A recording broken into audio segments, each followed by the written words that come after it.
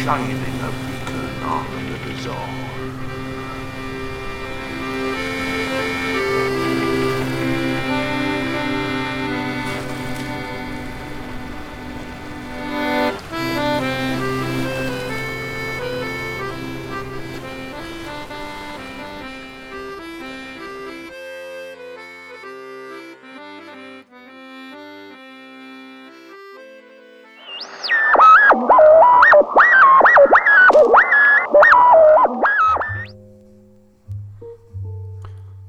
Ahoy there, shipmates. You're listening to Kraken Cove Radio, the radio station that shines a beacon onto the bazaar. My name is Matt, and I'm all alone tonight, and I'm sure some of you guys are too. Benny's not with me today because he's got a very, very vicious eye infection. Not too sure how he's done that. It's a bit of a mystery. I do have his medical reports with me today, and it seems like... What does it say here? Let's have a little look. Yeah, he's got something in his eye. Semen. It seems he's got semen in his eye. That's not good. It's not something we recommend here. So, you know, anytime that's happening, have a little bit of fun with a friend or by yourself. Remember to wear goggles. I'm sure Benny would agree with me there. Yes, that's right. So yeah, seeing as I am on my own today, I thought me and you could cuddle up and just go through some intimate stories. Nothing too intimate, nothing like what Benny's been up to, but just some smooth casting. So let's start off now just with a little bit of music from Freddie Noodles and his Noodlers with Chicken Tikka G-String Blues. Take it away, Freddie.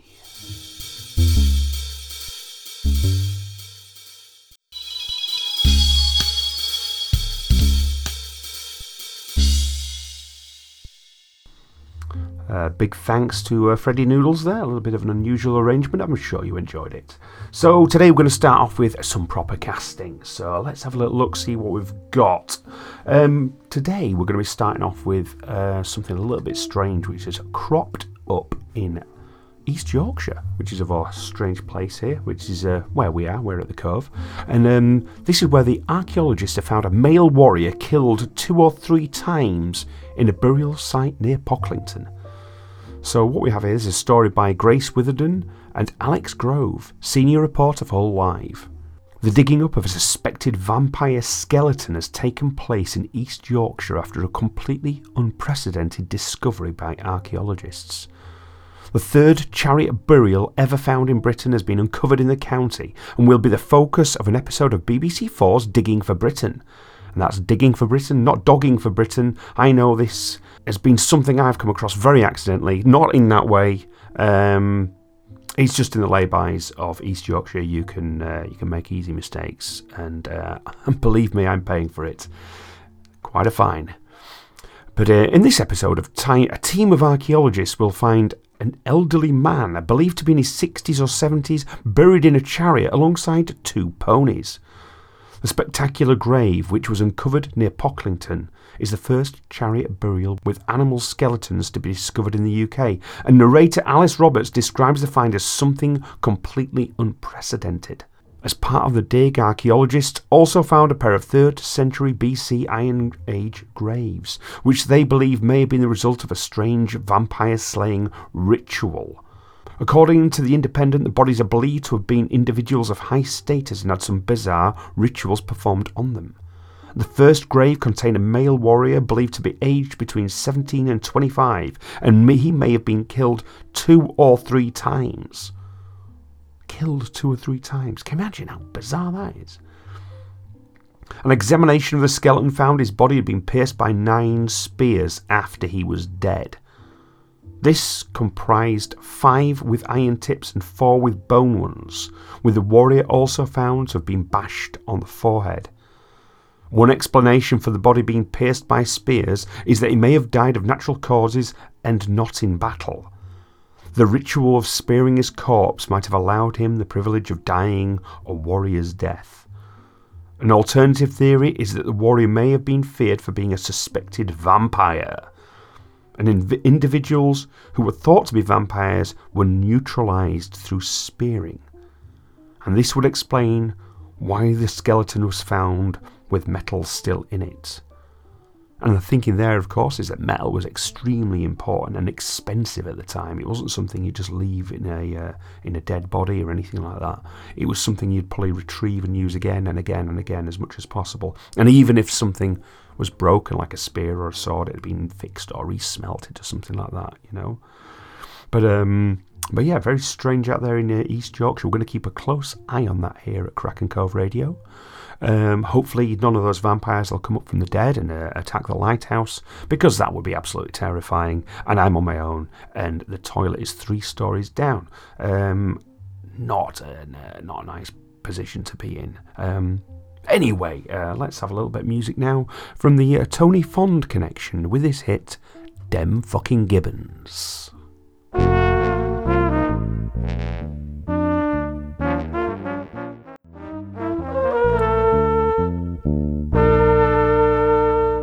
And that was the Tony Fond connection there. Great little track, I'm sure you remember it. I often wonder to myself, whatever happened to Dem Fucking Gibbons? But now we're going to look at a little story called The Bizarre Spontaneous Vanishing of James Tedford from a Moving Bus. And this is by Brent Swanser for Mysterious Universe. In the 1940s, 56-year-old James Tedford, also sometimes spelled as Tetford, was a war veteran residing in the small, quiet town of Fletchertown in Franklin, Vermont. He had a fairly quiet and content life with his much younger wife, 28-year-old Pearl Tedford, and to most they would have seemed to have been a normal, unassuming couple. But things would begin to get strange when World War II came blooming and Tedford went off for a second tour of duty. When he left, things between him and Pearl had been, by all accounts, good, with no known problems between the two. So he would have had no reason to think he wouldn't be able to pick up his happy life where he had left off once he returned.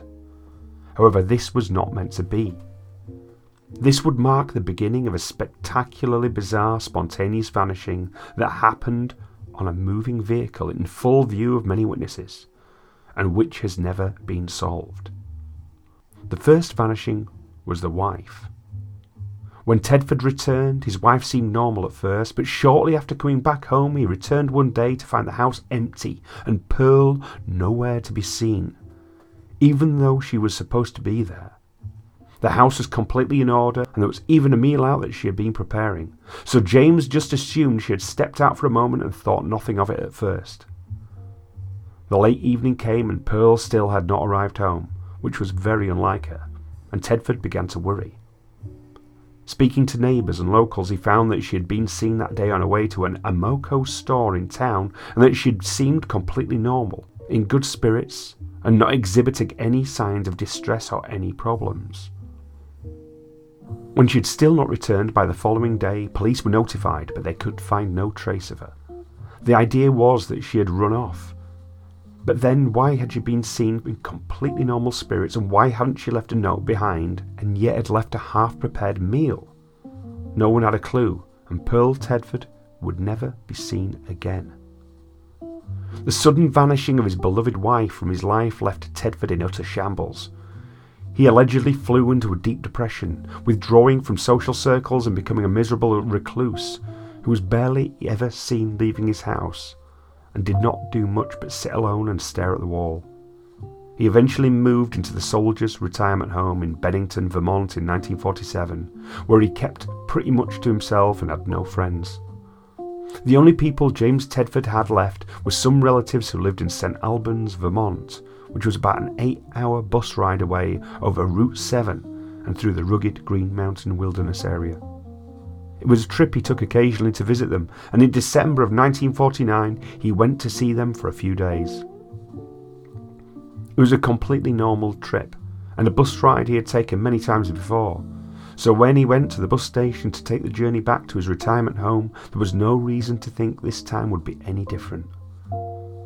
Although Tedford would typically dour, his family and fellow passengers would later claim that he had not been acting any differently than usual or out of character in any way. Yet it seems that somewhere along this trip, James Tedford would evaporate into thin air. When Tedford did not arrive back at the retirement home as scheduled, there were efforts made to find out where he had gone. Both bus personnel and the 15 passengers who had been on the same bus told authorities that Tedford had gotten onto the bus, and this was confirmed by his luggage, cash, and all of his belongings left stowed and abandoned on the bus, as well as an open bus timetable on his seat. According to witnesses, Tedford had last been seen sleeping soundly in his seat, but he was so nondescript that no one had really paid him much attention until the bus reached its destination and he simply wasn't there anymore. It was quite anomalous, as the bus had made no stops along the way. There was seemingly no way for him to get off a moving bus without anyone noticing, and even if he could have somehow jumped from the bus, it had been snowing heavily at the time, so why would he have tried such a stunt? How had he managed to just vanish, and why had all his luggage been left behind? How could he have so completely vanished in full view of a crowded bus of people with so many potential witnesses? We may never know, and Tedford has never been heard from again. Rather ominously, in later years, the mysterious vanishing of James Tedford had been linked to several other bizarre vanishings in the same region. It was first proposed by New England author, historian and folklorist Joseph A. Citro that Tedford's vanishing seems to tie in with a series of other weird and unexplained disappearances that occurred between the years of 1945 and 1950, during which several seemingly unconnected people vanished around the Bennington region of southwestern Vermont. Some of these occurred before Tedford's disappearance. One of them was an experienced hunter named Middy Rivers, who had vanished into thin air in 1945 after rounding a bend ahead of his group and simply blinking out of existence within moments, leaving behind a single rifle casing by a stream and no further traces. The following year, a woman named Paula Weldon went on a hike along the trail in the same area and passed a couple of other hikers who say she similarly rounded a bend, and that when they came around the corner seconds later, she was gone without a trace. Despite extensive searches, Paula Weldon was never seen again. In the years after Tedford's vanishing, there was the 1950 vanishing of 8-year-old Paul Jeffson, who was left in his mother's truck momentarily as she ran an errand, and when she came back, he was gone. A spooky detail that would come out is that the tracker dog supposedly followed Jeffson's scents to the same area where Paula Weldon had disappeared 4 years earlier. In October of that same year, 53-year-old Frida Langer was camping in the area and took a hike with her cousin Herbert Elsner. At some point she slipped and fell into a stream and told Elsner that she would go back, change her clothes and be right back. She never did come back, and it seems she never reached the campsite because all of her clothes were still there.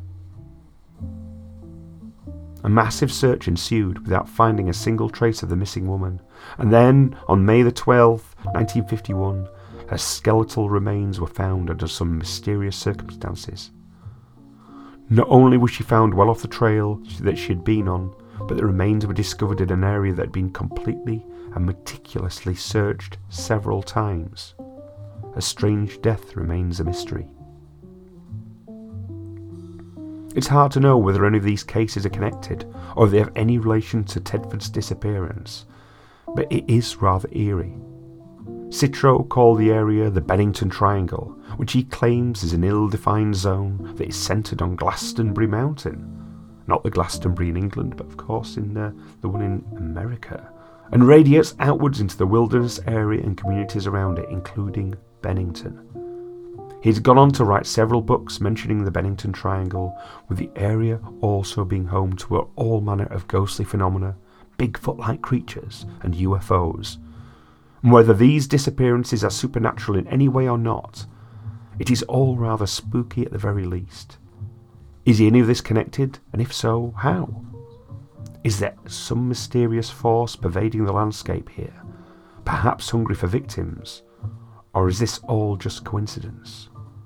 Whether any of it is connected or not, James Tedford did get on that bus to never get off, and it has remained one of the more astonishingly weird and puzzling disappearances of modern times.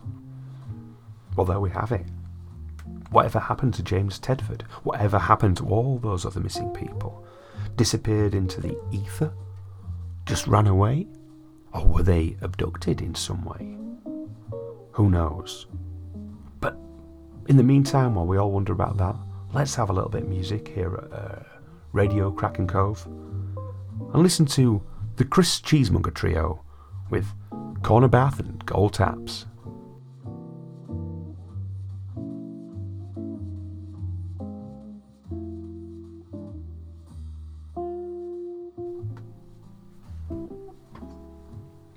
Thanks there to Chris Cheesemonger. What a wonderful little tune that was. And if any tune could ever epitomise a corner bath and gold taps, then I'm sure that's it. If you've got anything you'd like to say to Kraken Cove Radio, the podcast, of course, which is usually done by Matt and Benny. That's me, Matt, not Benny. Benny's not here. He's got the very, very nasty eye infection caused by his own... yeah. Well, you can contact us at email at krakencovepodcast@gmail.com or at Twitter at krakencove or Instagram at krakencovepod. And if you want to get in touch on Facebook, then just type Kraken Cove in there and you'll get in touch to either me or Benny. Actually, you won't be getting in touch with Benny because he's blind. So it will be me. I'll be talking to you there. But any questions you've got, just get through and we'll see what we can do. But in the meantime, let's cast our light out from the wonderful radio station up here at Kraken Cove Radio and see what we can see. We're going to go cast it out this time out towards Germany. But not just Germany. We're going to go see what the Sri Lankans have had to do in Germany. And this is a story from the BBC. And this story is that the Sri Lankan handball team vanishes.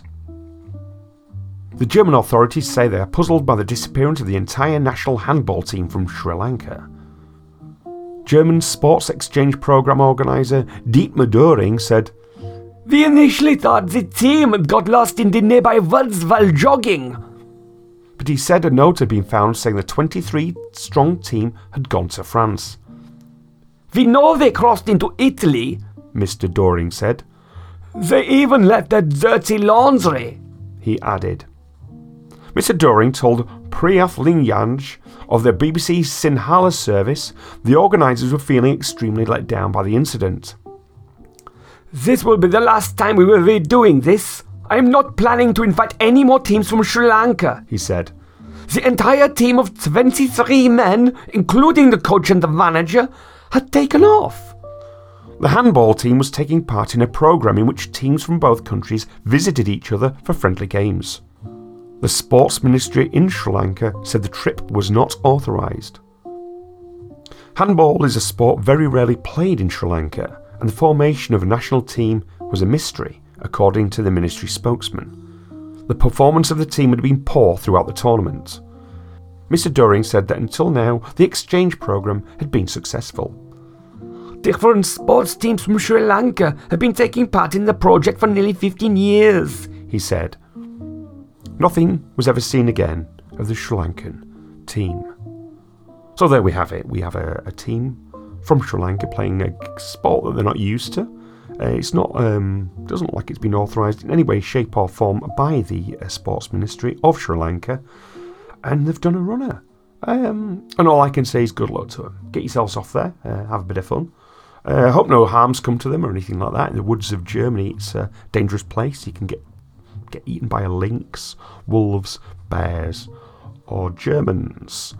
Anyway, on that little note, let's have a little bit of music now from.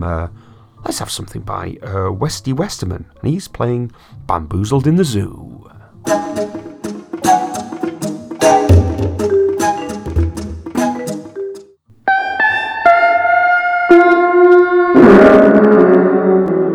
My name is Richard Daniels.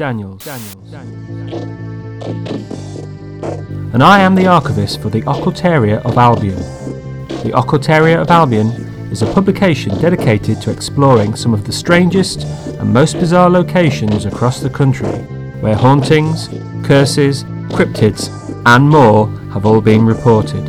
I am now custodian of its archive, and am gradually exploring many of the lost files in order to re-release them.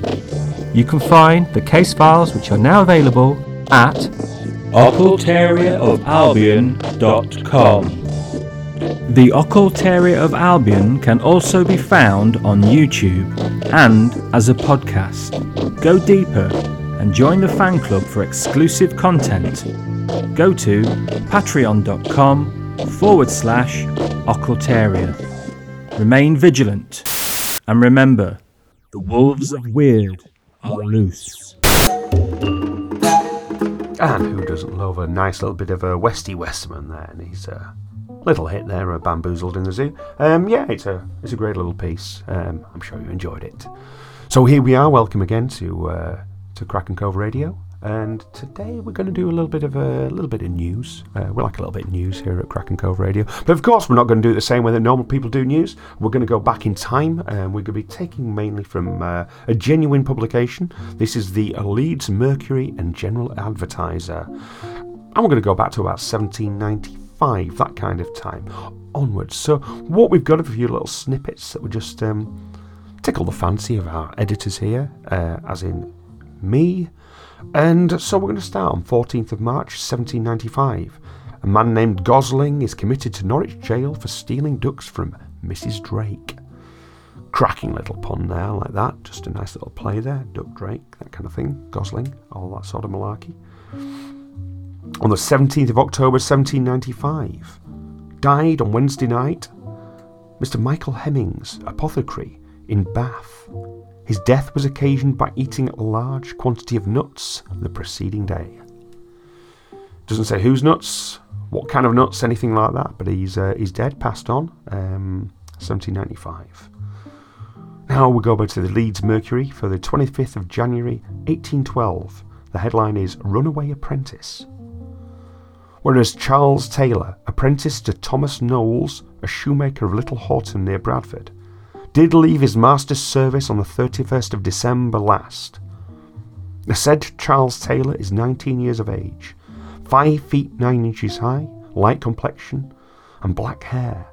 Had on when he absconded a red velveteen coat, red shag waistcoat, and ribbed cord breeches. Whoever will apprehend the said apprentice and give information to the said Thomas Knowles shall be handsomely rewarded. So though we've got a chap there, he's managed to misplace an apprentice. Don't know where he's lost him, can't find him anymore, but if you've seen an apprentice in the region of Bradford, Little Horton, around 1812, please get in touch, and we shall pass that reward on to you. Let's have a little move forward now to Leeds Mercury, the 1st of February 1812. And there's a little notice here, and it says, take notice, steel traps and spring guns are set in the grounds and plantations of Milnerfield and Stubbing House in the parish of Bingley, in the West Riding of the County of York, belonging to the Reverend W. Penny. And whoever shall be found trespassing will be prosecuted. Now, not just prosecuted, to be fair, and by the sound of that, it will be found dead, because spring guns and steel traps aren't going to tickle, are they? So the Reverend W. Penny, obviously a man of God there, being very generous with his time and his land, is going to shoot you or trap you. So take care when you're out a little walk, a little ramble, something like that. Be careful, because you could die. So, but that's back in 1812. So when you're time travelling, I'd stick around, 1811, something like that, because he hasn't yet set those traps. Moving on to the 14th of January 1815. Caution against putting pins and needles in the mouth. Mrs. Randall, wife of Mr. Randall, hairdresser in Nottingham, has during 6 years felt an extraordinary sensation in one of her arms, which at length had the effect of reducing the substance of the arm and of contracting the muscles of the hand. This week the circumstance underwent a surgical investigation by Mr. Attenborough when he extracted a common sewing needle from the upper part of her arm, about 1.5 inches long. This, it is concluded, could not find admission into the part, as Mrs. R had no knowledge of her arm having received any external injuries, except by means of the thorax, as was the case with the incautious and much enduring Kate Hodson of that town in the year 1783. So So they're remembering back then to a mere, what was that, about 32 years before. It had happened previously that somehow somebody's accidentally swallowed a needle there in 1815 and in 1783. So you people there with needles in your mouth, take them out, pop them down, because let's face it, you could end up having them travel all through your bloodstream and into your arm. Now we move to 28th of January 1815. And this is a nice little story of a man called Spencer, who was sentenced to be transported at our last Michaelmas sessions for robbing his employers, Messrs Reynard and Gilpin of that town. And just a little bit of an update on how he's doing, Mr Spencer. We understand he died on board the Hulks a few days ago. So he's done a bit of robbing, he's been transported, and he's died on a ship. So there you go, that's that tidied up, sorted out. And 6th of May 1815. Died last week at Trenau, Cornwall, aged 60, in consequence of an epileptic fit. A person commonly known by the appellation of Giant Chilcot. He was 6 feet 4 inches high, measured around the breast 6 feet 9 inches, and weighed about 460 pounds. He was almost constantly smoking. The stem of the pipe he used was 2 inches long, and he consumed 3 pounds of tobacco weekly. And one of his stockings held 6 gallons of wheat. Now, I don't know how you test that. I mean, do you look around and suddenly find a guy there putting wheat in your socks? Who knows? That's a hell of a lot of tobacco to be smoking as well. He must have stank, the old Giant Chilcot. 6 feet 4, not particularly high, but of that era, 1815, people weren't particularly high, I don't suppose. But he was wide, wasn't he? Wide chap. So he was basically 6 feet 9 inches round, around the breast. So that's around the chest, 6 feet 9 around. So he's wider than he was high. 460 pounds. He liked a dinner in a time when people were starving. So God knows what the background of Giant Chilcot was, and whoever was feeding him want to be ashamed for themselves. Anyway, let's have a little move on here. And this is on the 29th of July 1815. Died on the 14th of that month at Kippingdale, Lincolnshire, aged 16. Anne Hardy, daughter of Thomas and Sarah Hardy. Not that Thomas Hardy. This young woman had attained the extraordinary height of 7 feet and 2 inches. 7'2", this young lady when she died. Poor thing. Don't know what that was about. Don't know what she died of. The houses of this time, probably banging her head on a doorway. Another giant who died of that era was a very famous one in the local area. Is in Market Wheaton, Mr. Bradley, Yorkshire giant, known as Giant Bradley. And when he died, they say he measured 9 foot in length and with 3 feet across the shoulders. A very, very true giant. I mean, giant, they say they're probably bigger than Robert Pershing Wadlow, 8'11", 39 stone. So he was the biggest ever recorded, 8'11". But they're saying perhaps Giant Bradley might have been bigger. Who knows? We're not ones to dig him up and measure him, are we? So, but they say he's tall. Pretty cool character here who died as well on that time, 15th of July, 1820. Joseph Boys of Bradford, common carrier. Don't know what a common carrier is, probably just lugged things around. He was aged 63. But what I like here is it was better known by the name of Joe, the Midnight Carrier. Was he a DJ? That kind of thing. Sounds pretty cool.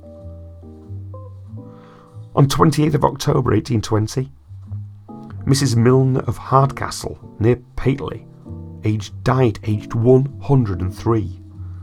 And it's remarkable that from the age of 10 years old, just 10 years old, until she reached the advanced age of 101, she continued her occupation. And what's more amazing is her job was working lead ore. She was smelting lead from the age of 10 till 101. 91 years of smelting lead. Her lungs, I want a glimpse at them. I'd like a little look at those lungs. Absolutely knackered, I'm sure of it. But there you go, what a story. Sarah Milner, 91 years of smelting lead. And 5th of March 1825, died a few days ago, Mrs. Margaret Braithwaite of Kendal, one of the Society of Friends and proprietors of the medicine called the Black drop. Now, if you've ever wondered what the black drop is, the black drop was actually a 19th century dark medicine made of opium, vinegar, spices, often with sugar, and it was sometimes called black drops. And they were well known in Great Britain and North America. It was like a Kendall recipe. And one recipe for black drop began: macerate the opium and nutmeg in the diluted acetic acid for 7 days, stirring frequently. And apparently it was very popular with the romantic poet Samuel Taylor Coleridge. And at first Coleridge welcomed the relief from pain provided by Kendall Black Drop, but was later to say that his eyes had been opened to the true nature of the habit, into which I had been ignorantly deluded by the seeming magic effects of opium. And in 1823, Byron referred to it in his poem Don Juan: for Cupid's cup with the first draught intoxicates apace, a quintessential laudanum or black drop, which makes one drunk at once. And we've not got any black drop here at Crack and Cove Radio. Every now and again I think we'd quite like some, because it can get a little bit tedious, so something a little bit sort of to spice it up might be quite nice. But I think we're going to dodge the black drop there. And Mrs. Margaret Braithwaite of Kendal, I think, to be honest, I think she's a bit of a bad lot, really. She probably got a lot of people hooked. I'm sure it caused a lot of people who were a lot of pain relief for people, but let's leave it at that. Let's leave black drop where it deserves to be, in the region of 1825. In the 17th of December 1825, married on Thursday week at Bury, Mrs. James Pickles to Miss Christiana Clough. The parties are followers of Joanna Southcote. The bridegroom, a man of about middle age, had a fine long bushy beard, rendered more venerable by its silvery hue. In the party were 2 other persons whose flowing beards gave to the bridal group a truly patriarchal appearance. Now, for those of you who don't know, Joanna Southcote, born 1750, died 27th of December 1814, was a self-described religious prophetess from Devon, and the Southcotian movement continued in various forms after her death. Her early life was spent in a hamlet of Tailford, and she did dairy work as a girl, and after the death of her mother Hannah, she went into service, first as a shop girl in Honiton, then for a considerable time as a domestic servant in Exeter, and she was eventually dismissed because a footman whose attentions she rejected claimed she was growing mad. And she's originally of the Church of England, and she joined the Wesleyans in about 1792, but she became persuaded that she had supernatural gifts, and wrote and dictated prophecies in rhyme. Then she announced herself as the woman of the apocalypse, and spoke of the prophetic passage of the Revelation. And Southcote came to London at the request of William Sharp, an engraver, and she began selling paper seals of the Lord at prices varying from 12 shillings to a guinea. And the seals were supposed to ensure holders' place among the 144,000 people ostensibly elected to eternal life. So when there was the great trump, I believe it's called, which is not anything that you think it is, but when the great hot trumpet blows and the dead rise from the graves, apparently only 144,000 people are allowed to do it. So if you think of all the people that have been alive, or how many people are alive now, and you're only guaranteed 144,000 people. There's several billion people on Earth as we speak. Several billion people have already died. What's the chances? And apparently the chances are, if you actually bought a little piece of paper called A Seal of Our Lord from William Sharp, you're one of them. And it only cost you either a shilling or a guinea. And that would apparently guarantee you eternal life. Not sure how true that is, but there you have it. And it also turns out that she claimed that when she was about the age of, I think she was about the age of 64, she claimed she was pregnant, and she was about to deliver to the world a new Messiah, the Shiloh of Genesis, or Shiloh of Genesis. And everybody's very excited about this, and they thought it was going to be a set date for her to give birth, and about 100,000 people got together all ready for her to give birth. And unfortunately it didn't happen. It turns out she had something rather nasty wrong with her, and she died 27th of December 1814. But the followers refused to believe she was dead. They thought she was alive, so they retained her body for some time in the belief that she would be raised from the dead, and they agreed to bury her when she started to stink to high heaven. And she was buried at the Chapel of Ease at St John's Wood in 1815. So that's only a few weeks later, but I'm sure by then she was getting quite high. And apparently she left sort of out. She left a sealed box containing prophecies, known as Joanne Southcote's box. Great name there, great name. And let's say no more about that. And the instructions to open it only at a time of national crisis in the presence of all 24 current bishops of the Church of England. So that's quite a demand there, I think. And they were to spend a fixed period before studying her prophecies. And attempts were made to persuade the episcopate to open it at the Crimean War, because people thought that was about the end of the world and a real time of crisis. And again in the First World War. But in 1927, the psychic researcher Harry Price claimed to have come into possession of the box and arranged to have it opened in the presence of one reluctant prelate, the suffragan Bishop of Grantham. And it was found to contain only a few oddments, unimportant payments, a lottery ticket and a horse pistol. So really that's a bit of a disappointment. Even though the Southcotean followers, who there's still some about, reckoned that they were going to open the box, the true box, at another time, but that's never happened. So let's just say now, I don't know who's got the box at the moment, but we could do with it opening at any time soon. And for a last little bit of news here from Kraken Cove, we're going to go a little bit forward in the future now to 4th of September 1830. It's the story about the, just a little bit of news there, just about son Charles, a lad called Charles, the only son of the late Mr. Charles Sanderson of York. And just a bit of news of what happened to him. And he died on the 13th of May at Bonny on the coast of Africa in the brig Matilda. And it was struck by lightning and exploded.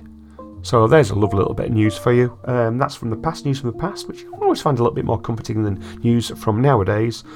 So what we need to do now is let's have a little bit of music from Big Jimmy Nickersmith with Big Nicker Blues.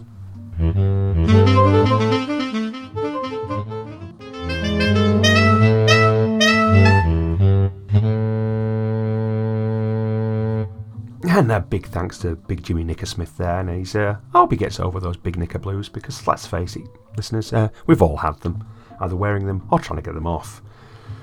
But now let's have a little look now to 1900, going to stay firmly in the past, and let's have a little story from Parrot Phillips, and his little thing that he popped in, the episodes of Unexplained.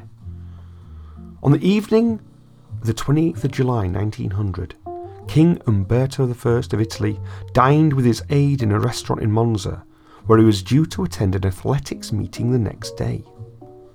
With astonishment he noticed that the proprietor looked exactly like him, and speaking to him, he discovered that there were other similarities. The restaurateur was also called Umberto. Like the king, he had been born in Turin, and on the same day. And he had married a girl called Margherita on the day the king had married his queen Margherita. And he had opened his restaurant on the day that Umberto I was crowned King of Italy. The king was intrigued and invited his double to attend the athletics meeting with him. But next day at the stadium, the king's aide informed him that the restaurateur had died that morning in a mysterious shooting accident. And even as the king expressed his regret, he himself was shot dead by an anarchist in the crowd. And on that strange note, let's have a little bit of music from the Barry Titsqueeze Orchestra, playing his own version of the classic standard, Suspended Sentence, but feeling £250 fine.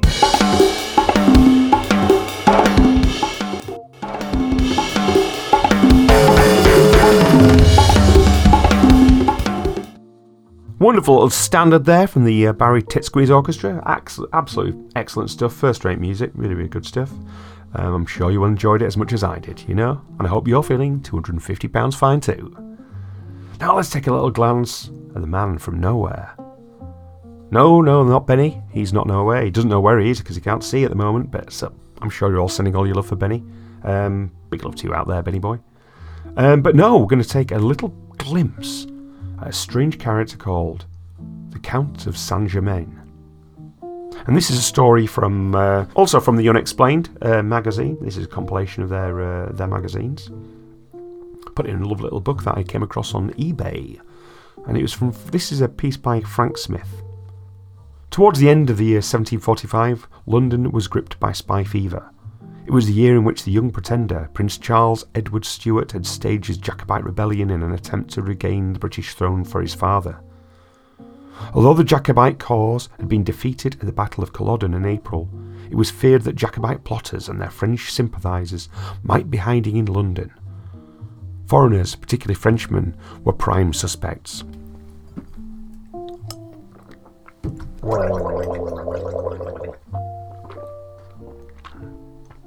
One such man was arrested in November and accused of having pro-Stuart letters in his possession. He indignantly claimed that the correspondence had been planted on him, and somewhat surprisingly, he was believed and released. Commenting on the case in a letter to Sir Horace Mann dated 9th of December, Horace Walpole wrote, "The other day they seized an odd man who goes by the name of Count Saint-Germain.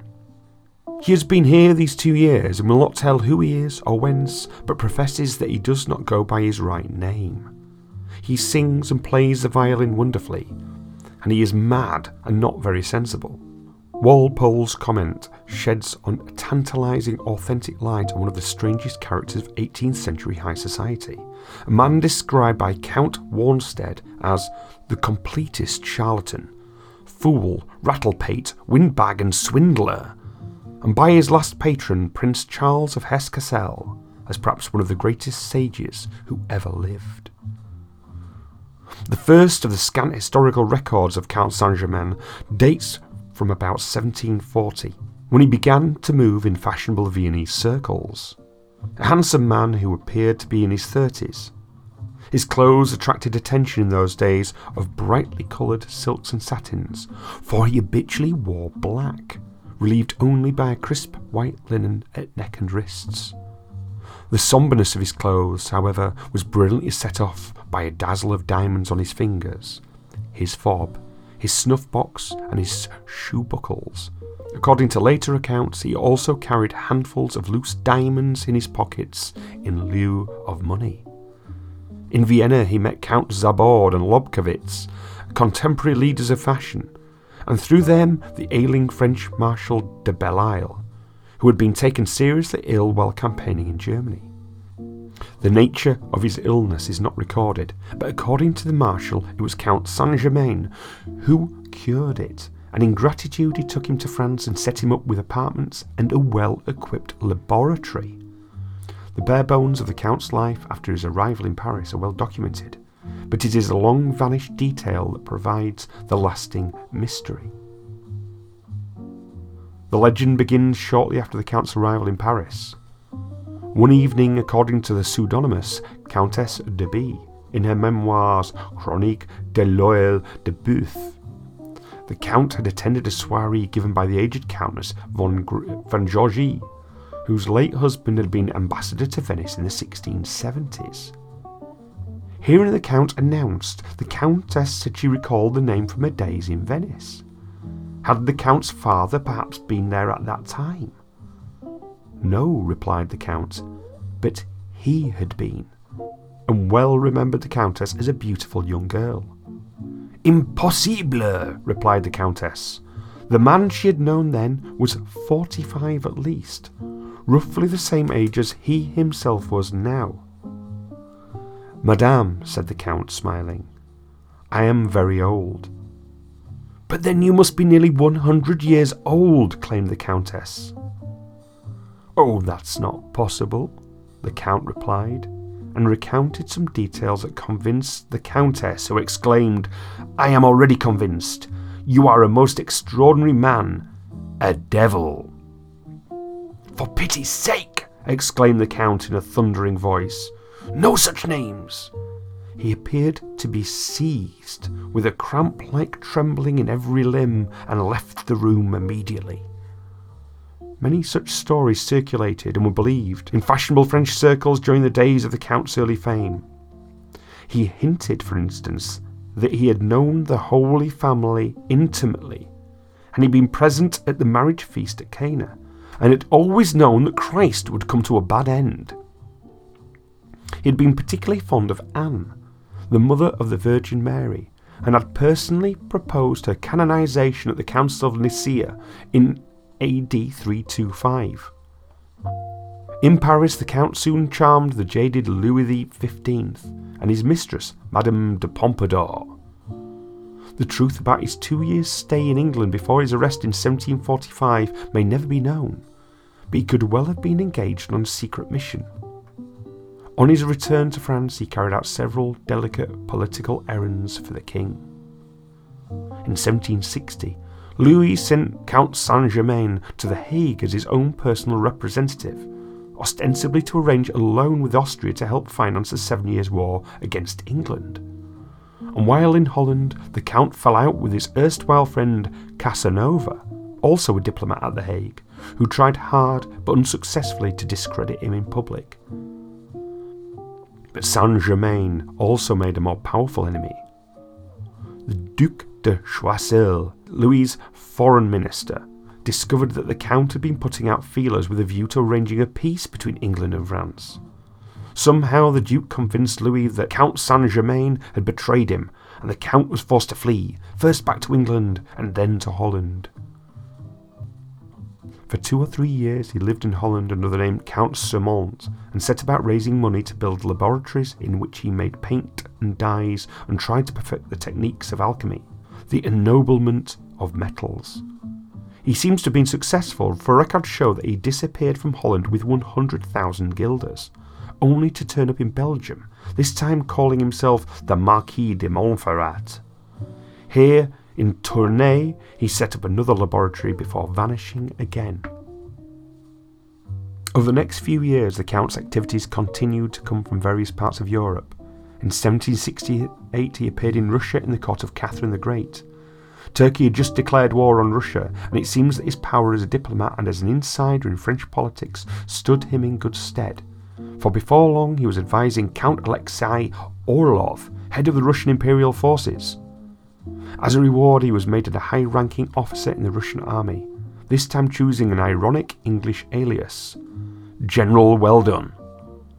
At this point, he could have settled down in Russia to lead an honourable, profitable life, but after the defeat of the Turks at the Battle of Chesme in 1770, he chose to go travelling again. In 1774, he turned up in Nuremberg seeking funds from Charles Alexander, Margrave of Brandenburg, to set up another laboratory. This time he claimed to be Prince Rákóczi, one of 3 brothers from Transylvania.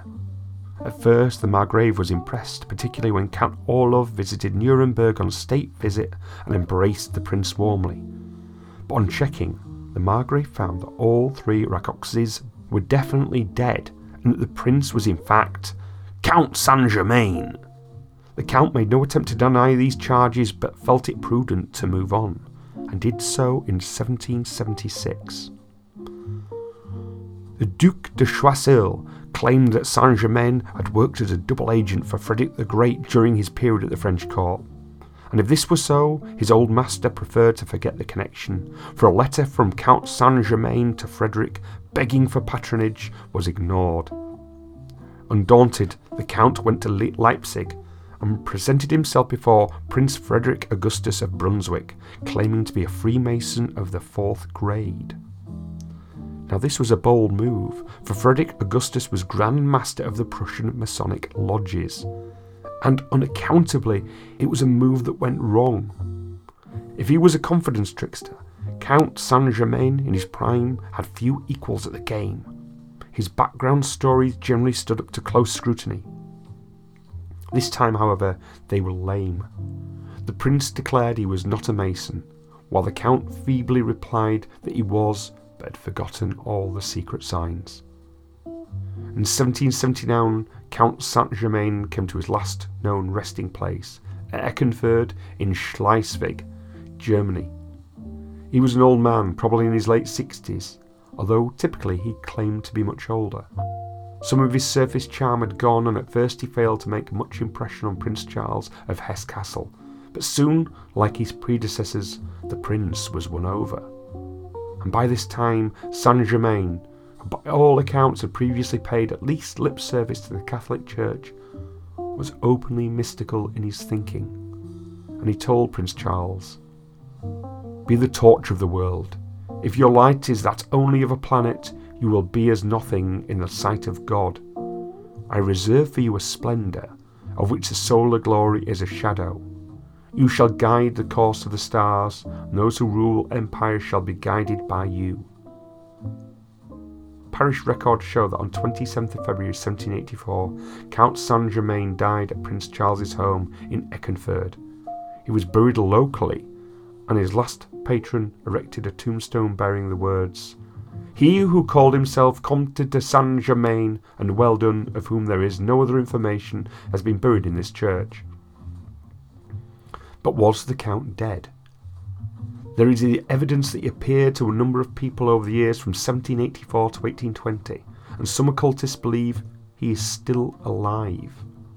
The mystery has lived on and deepened in the 2 centuries since his supposed death. Now it's easily studied, Count Saint-Germain and other stories and other things that went on with him, and he's supposed to have appeared in many different places. He's supposed to have gone down to New Orleans, these areas where the Irish coastway is meant to have washed up and seen many adventures. He has been, stories of Count Saint-Germain has been seen all over the world in one guise or another, and many people say that they never saw him eat, but only drink from liquids he brought himself. So there's many theories that it might actually have been a vampire, a bloodsucker. But who knows? That's one of the secrets of Saint-Germain. But I'm sure that wasn't actually Count Saint-Germain who was buried there in that grave. I think the tombstone was there to put everyone off the scent. And he lives now amongst us, probably sort of running Apple or Facebook or something like that now. But anyway, that's the last of the little stories and things we're going to have from Kraken Cove Radio. Hopefully the next time you better tune in, it'll be with Benny. Hopefully his eyesight's all sorted out. He hasn't wanked himself silly. But yeah, all it remains now is for me to say it's a big goodbye from Matt. And let's have a little bit more music now from Gideon Whimsy, supported by his band Slippery Fingers, playing the jazz standard, "If it itches, scratch it, or get some cream." Good night, guys.